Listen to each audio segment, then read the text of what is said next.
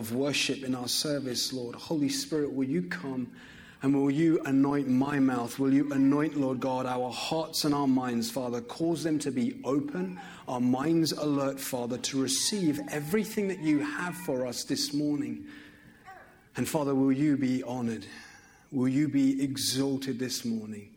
And will you be glorified in Jesus' name? Amen. Amen. And amen. What a wonderful time in worship. Thank you, Sarah, wherever she's gone. It's wonderful, isn't it, when God starts to, how he weaves everything together. The songs that were picked just in line with what is being said today. So it's just love that. Thank you, Jesus. Amen. Now, allow me to begin with the lyrics of that popular song called Reckless Love. Do you know it? Yes. Yeah? Now, true story, but when we used to sing this song in our old church, we had to ask the worship team to just do a slight edit and change the line from reckless love to relentless love. Because we felt that God's love is not reckless, far from it, but it is relentless. Amen? Amen. And so this morning, I won't sing it for you, I'll spare you. But I will read some of its lyrics, and as I do, just allow it to minister to your soul and just meditate upon this. It says, before I spoke a word, you were singing over me. You have been so, so good to me. Before I took a breath, you breathed your life in me. You have been so, so kind to me. Oh, the overwhelming, the never-ending, relentless love of God. It chases me down, fights till I'm found, and leaves the 99. I couldn't earn it. I don't deserve it. Still, you give yourself away. Oh, the overwhelming, the never-ending, relentless love of God. And then the chorus, it says, there's no shadow you won't light up, mountain you won't climb up, coming after me. There's no wall you won't kick down, lie you won't tear down, coming after me. Isn't that good? That's the overwhelming, the never-ending, relentless love of God. Do you know it this morning? And that said, we're going to continue on with our series of looking at Who is God, Part 5. And I've gleaned some wonderful insights from various theologians like Don Dunn and many others. And I pray that it blesses you this morning. And so if you have your Bibles with you, then please open up and come with me to the book of Exodus. And we're going to read from chapter 34 and verses 6 and 7. And it says, the Lord passed before him and proclaimed, the Lord, a God merciful and gracious, slow to anger and abounding in steadfast love and faithfulness, keeping steadfast love for thousands, forgiving iniquity and transgression and sin, but who will by no means clear the guilty, visiting the iniquity of the fathers on the children and the children's children to the third and the fourth generation. Verse 6, or verse 8 even. And Moses quickly bowed his head to the ground and worshipped. Hallelujah. May the Lord bless the reading and the preaching of his word. Amen.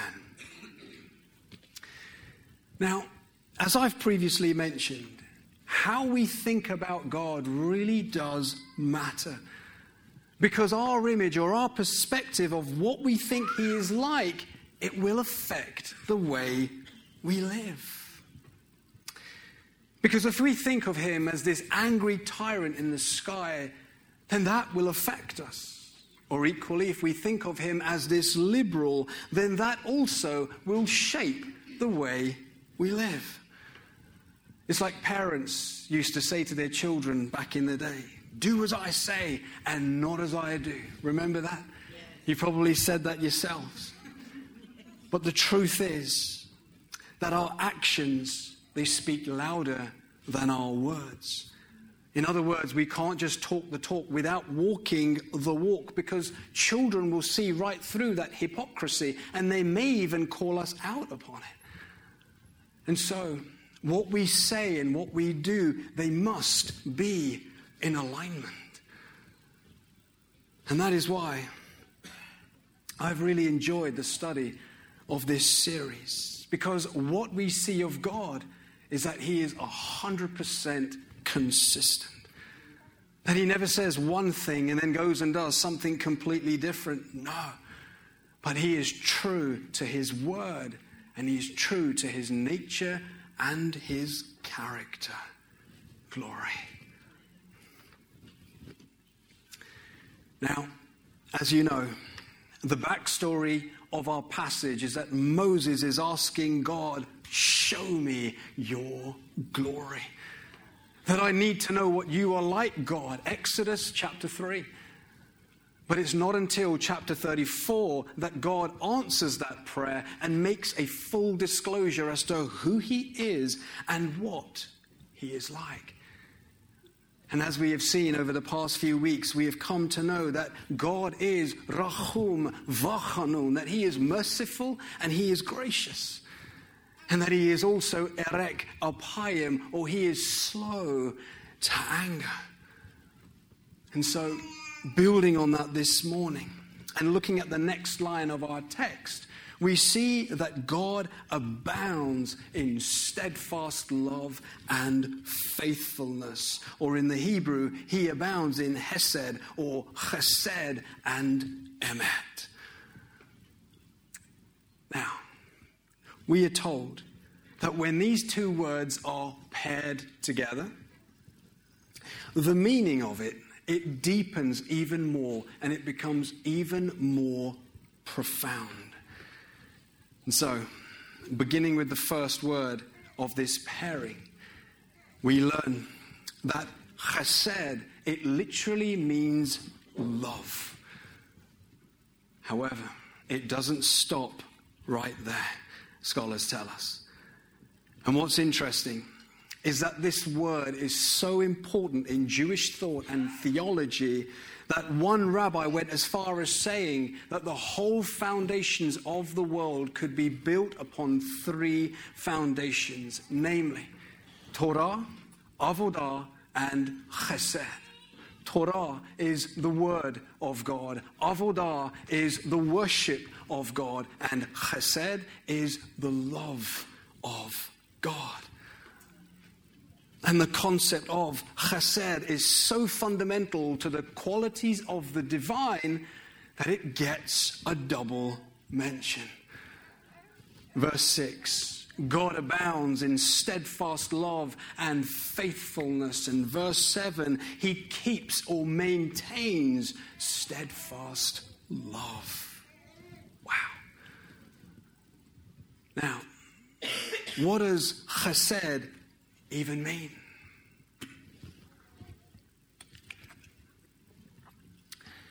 Well, it has been the subject of much scholarly debate over the years.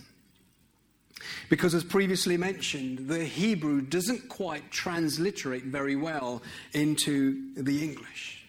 For instance, the NIV, it translates chesed as love. But if you were to read from the New King James, it translates it as goodness. The NASB, it is loving kindness. And the ESV, it is steadfast love. So, which one is it? Answer? All of them. In fact, one scholar states that chesed, it cannot be translated with only one English word because it is a covenant term wrapping up in itself all of the positive attributes of God. Love, covenant, faithfulness, as we have been seeing through Pastor David. Mercy, grace, kindness, loyalty, etc., etc. And so we cannot just say love because it incorporates a whole host of other things. What's more is that in Scripture, chesed is given even when it receives nothing in return, and even when the person receiving it doesn't even deserve it. Wow. And we find a great example of this in the book of Lamentations. And just as the title suggests, this book, it speaks of lament, weeping, and sorrow. Because the Jewish people had broken chesed, or covenantal faithfulness, with Yahweh. And so as a result, they are now overpowered by the surrounding nations, who then carry them off into captivity. And so chapter after chapter and verse after verse, they lament as they describe their deep grief and sorrow. And it doesn't make for an easy read. However, right smack bang in the middle of this book, in chapter 3, we find a flicker of hope as God lights a beacon. And it's where Jeremiah records those wonderful words that we often cite, which say, "But this I call to mind, and therefore I have hope, that the steadfast love of the Lord never ceases. His mercies never come to an end, but they are" what? "New every morning, for great is thy faithfulness." Hallelujah. In other words, Israel, they may have forsaken Yahweh, but Yahweh has never forsaken Israel. You see, the essence of chesed is loving, and it is giving. It is mercy and grace to those undeserving, including Israel, along with us. And so, if you're in the middle of a storm right now, then know that the steadfast love of the Lord, it never ceases. It is never exhausted, and it never runs out. That He is with you, and He is for you, and He will bring you through. Thank you, Jesus. Now, not only is God a God of love, but this God also is faithful. And the Hebrew word for faithfulness is the term emet. And it speaks of truth, consistency, fidelity, and commitment. And from one of its forms, we get the word amen, which means so be it, or may it be so. It's like when a preacher preaches, and if something resonates with you and you're in alignment, then you may say amen. Amen? My point exactly. Because firstly, you're affirming the validity of the truth, and secondly, you're aligning yourselves with it, and thirdly, well, hey, we are Pentecostal after all, and we just love interacting with one another with amens. Amen? Amen. And there it is again. Come on. Now, I love what Dom says about emet.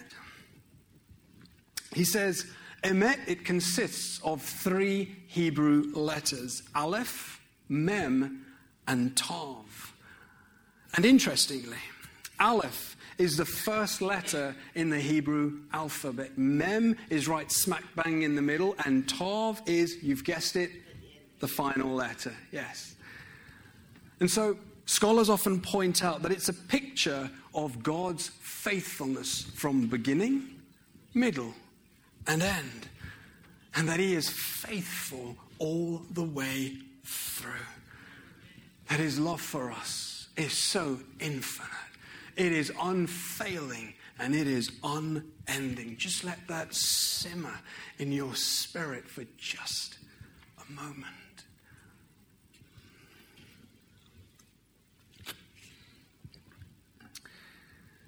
And so, That's these two words individually. And on the basis of that, we can all say amen, close our Bibles and go home, and it is more than enough, right?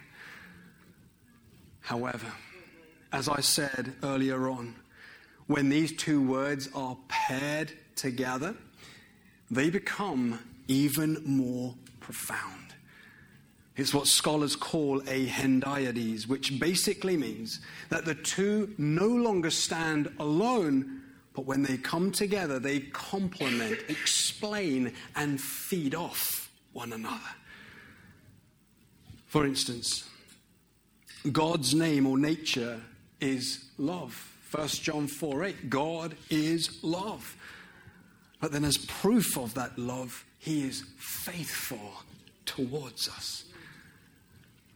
And so, when God's love and his faithfulness are placed side by side, it means that God's love isn't just gushy and emotionalism or butterflies in the belly, if you like, but rather it is a verb and it is action. In other words, his love isn't just passive, but rather it is active and it is in pursuit. That is love. It chases us down, fights till we're found, and it leaves the 99. Praise Jesus. Now, with that ground and with that understanding, let us jump over to the book of Genesis and let us go to chapter 24. Because it is there that we find this pairing of chesed and emet for the very first time. And its context is that Abraham is sending out his servant to seek a bride for his son Isaac. And let's pick it up from verse 2. It says, Abraham said to his servant, "Put your hand under my thigh, that I may make you swear by the Lord, the God of heaven and God of the earth, that you will not take a wife for my son from the daughters of the Canaanites among whom I dwell, but will go to my country and my kindred and take a wife for my son Isaac." Now, in the ancient Middle East, much as it is today in many parts of the world, marriage would be arranged by the parents, and the children will happily and respectfully go along with it. Now, I know that flies in the face of our culture today, but there was merit back then in arranged marriages. Anyhow, Abraham realizes that he is no longer a spring chicken anymore, that he needs to marry his son off. And so he calls for his servant and says, "Place your hand under my thigh." Now, I know that sounds a little cringe, but it was one of the ways in which contracts were exchanged in the ancient world. And aren't we glad that contracts are no longer exchanged in that manner? Amen. I tell you, we've dodged a bullet right there. Praise God. Anyhow, Abraham instructs his servant under oath to find a godly wife for his son. The servant departs, and he travels the highways and the byways, looking for a potential bride for his master's son. And then he finally arrives in the city of Nahor. And while he is waiting at the well, he sees this beautiful young woman called Rebecca, who is just stunning. And so he approaches her. And to cut a long story short, the marriage is arranged. Isaac and Rebecca fall deeply in love, and they live happily ever after. And so in short, it's the story of a man in pursuit of a bride. Hold that thought. Because when we jump over to verse 27, it tells us that when the servant recognizes that Rebecca is the one, he says, "Blessed be the Lord, the God of my master Abraham, who has not forsaken his chesed and emet," or his steadfast love and faithfulness towards my master. And note, the first mention of this pairing is in connection with a father in pursuit of a bride for his son. That's the gospel right there, isn't it?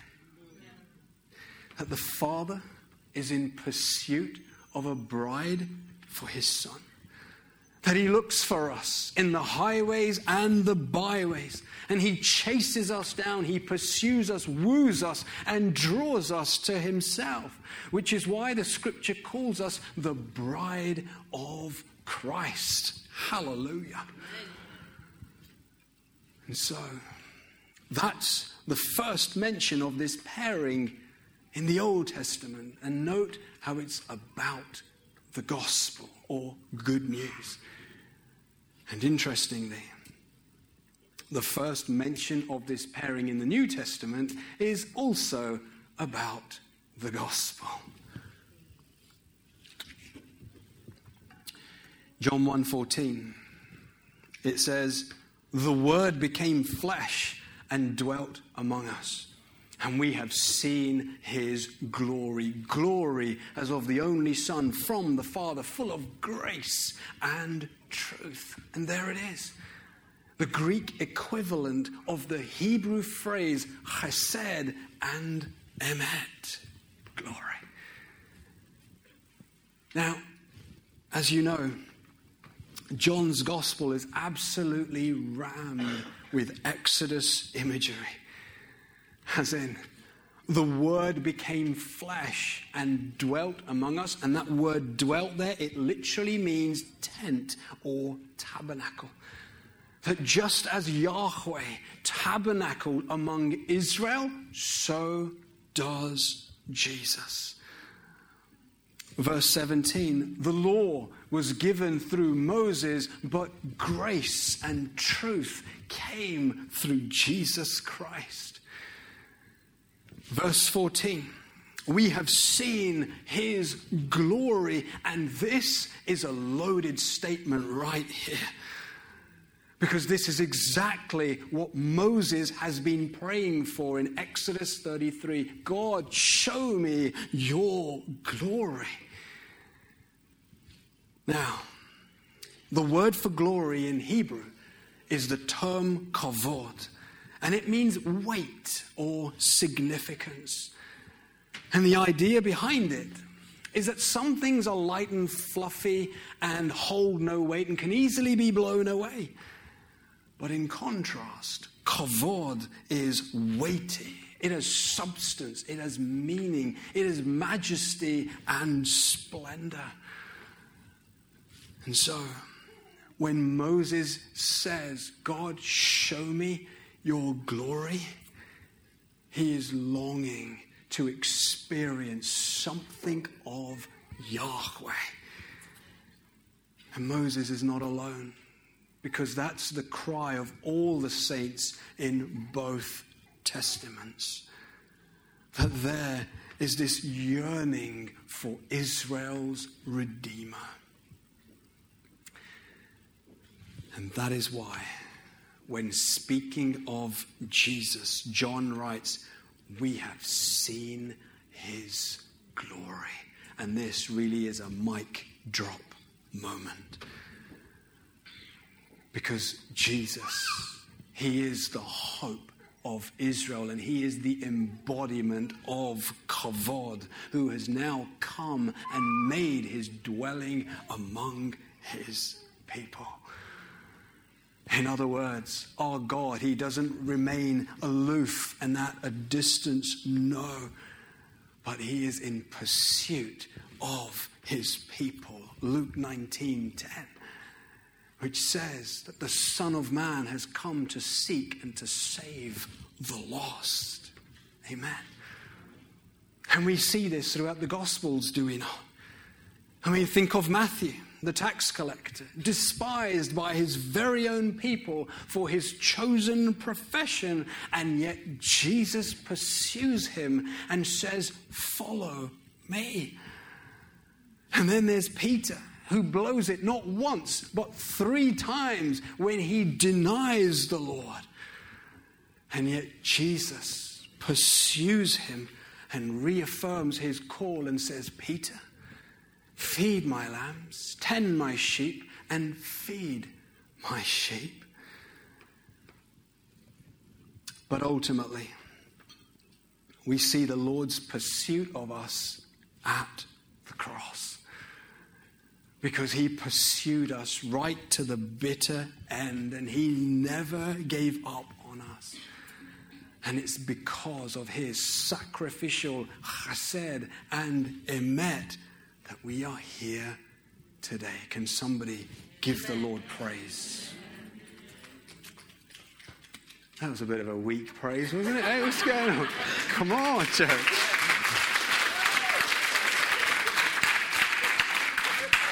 Much more like it. Much better. Praise God. You see, the fact that our God pursued us, it ought to make us dance and jump for joy and go and tell the world about this wonderful Savior who is still in pursuit of his people and his children who do not yet know him. So why don't we do that this week? Not many amens there. I see that hand, sister. Praise God. Now, as I close, allow me to finish with this story of an old missionary called Vincent Donovan in the 1960s. Now, Vincent was a missionary to the Maasai tribe in Tanzania. And whilst he was there, he had a crisis of faith where he questioned his belief in God. Now, there was nobody else to talk to. And so in desperation, he went to one of his converts who was an elder in the village. And he says, I'm really struggling with belief right now. And the wise old Maasai elder, he sat him down and he said, you know, when you first arrived those many years ago, you told us that we needed to believe in God. And it was interesting because you were still learning our language and we didn't know any better. But you used the wrong word for believe. You used the word accept. And that word accept is the word that we use to describe white hunters. Because the way they hunt is that they have no contact with the prey whatsoever. But far away from a distance, they lift their rifle, squeeze the trigger, and that's the end of it. That's that. And he said, over the years, the more I have learned about the gospel, the more I realize that to believe in God is not like that hunter, but rather it is more like a lion in pursuit of its prey. And when a lion stalks its prey, it tracks it down for days. It longs for it and desires it with great anticipation until that day finally arrives. When the lion sees its prey through the grass and with every fiber of its being, it launches itself, grabs the prey and brings it to itself.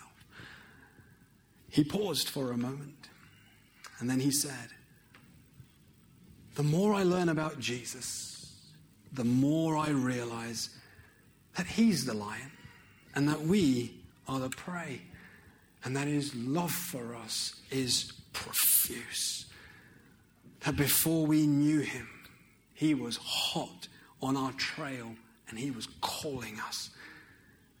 For many of us resisted and we ran in the opposite direction. But he never gave up on us. But he pursued us until he consumed us with his steadfast love. Amen. And that is what David says in Psalm 23. And we've been singing it this morning. That your goodness and your mercy, your chesed, will follow me all the days of my life. And that word for follow could also be translated as he pursues or hunts. That God's love, it chases us down. It fights till we're found and it leaves the 99. 9. And so in closing, allow me to ask, do you know this love this morning? Because if you don't, then you can know this love, because the Father's arms are wide open and he beckons you towards him, and it's invitation. It's not coercion. It's not force. It is always invitation.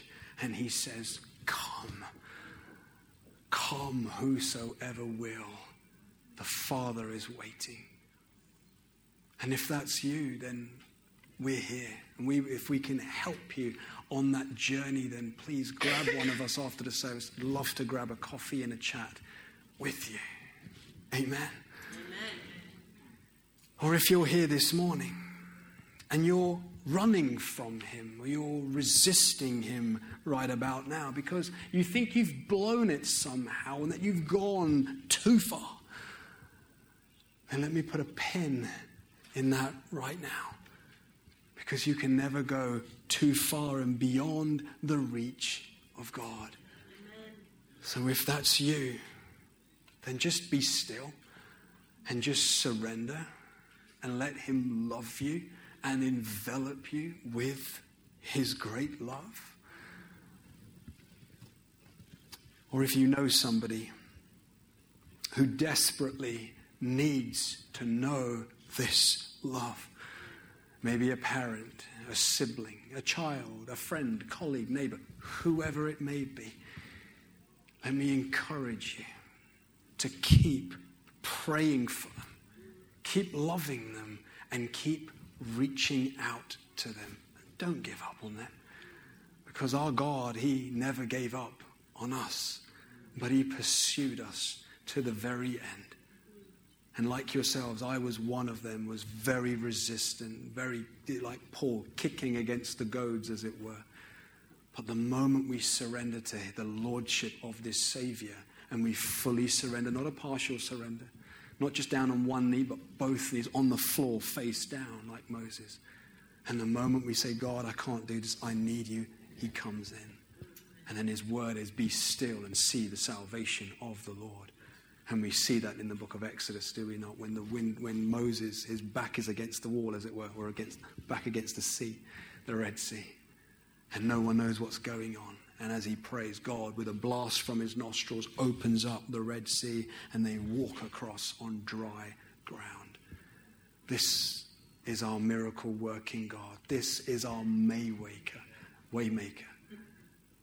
So come to him today. And if you don't know him, then I want to urge you, come please and speak to us. Don't leave here without coming to know him. Because tomorrow, the Bible says, today is the day of salvation. Don't think I'll do it next week or a couple of years. I'm still young. Because tomorrow is not guaranteed to us. We only have today. So come to him. Because he is a glorious Savior, a wonderful counselor. He is a mighty God. And he is in love with you. Amen. Whether you believe that or not, whether you think that you're the most unloveliest being on this world, and all of us do. I don't think any one of us are that puffed up saying, hey, I'm a really great person, right? But he still loves us. He loves the unloveliest of us. And so come. Just before I hand back to Brother Tyrone, let's just bow our heads and go to the Lord in prayer.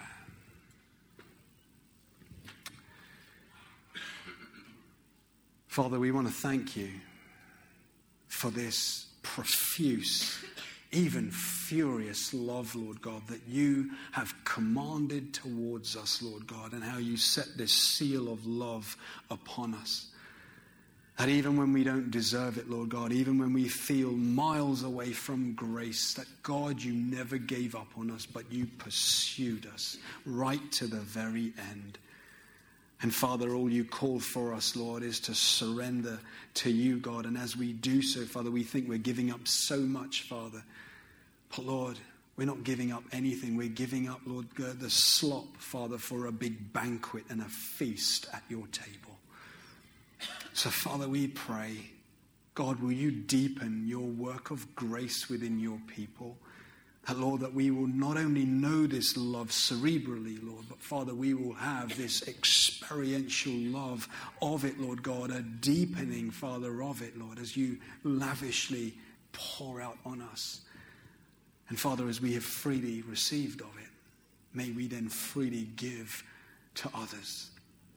We thank you, God, that we can't be, Lord, loving and at the same time be hating at the same time. One's got to give. We cannot serve two masters.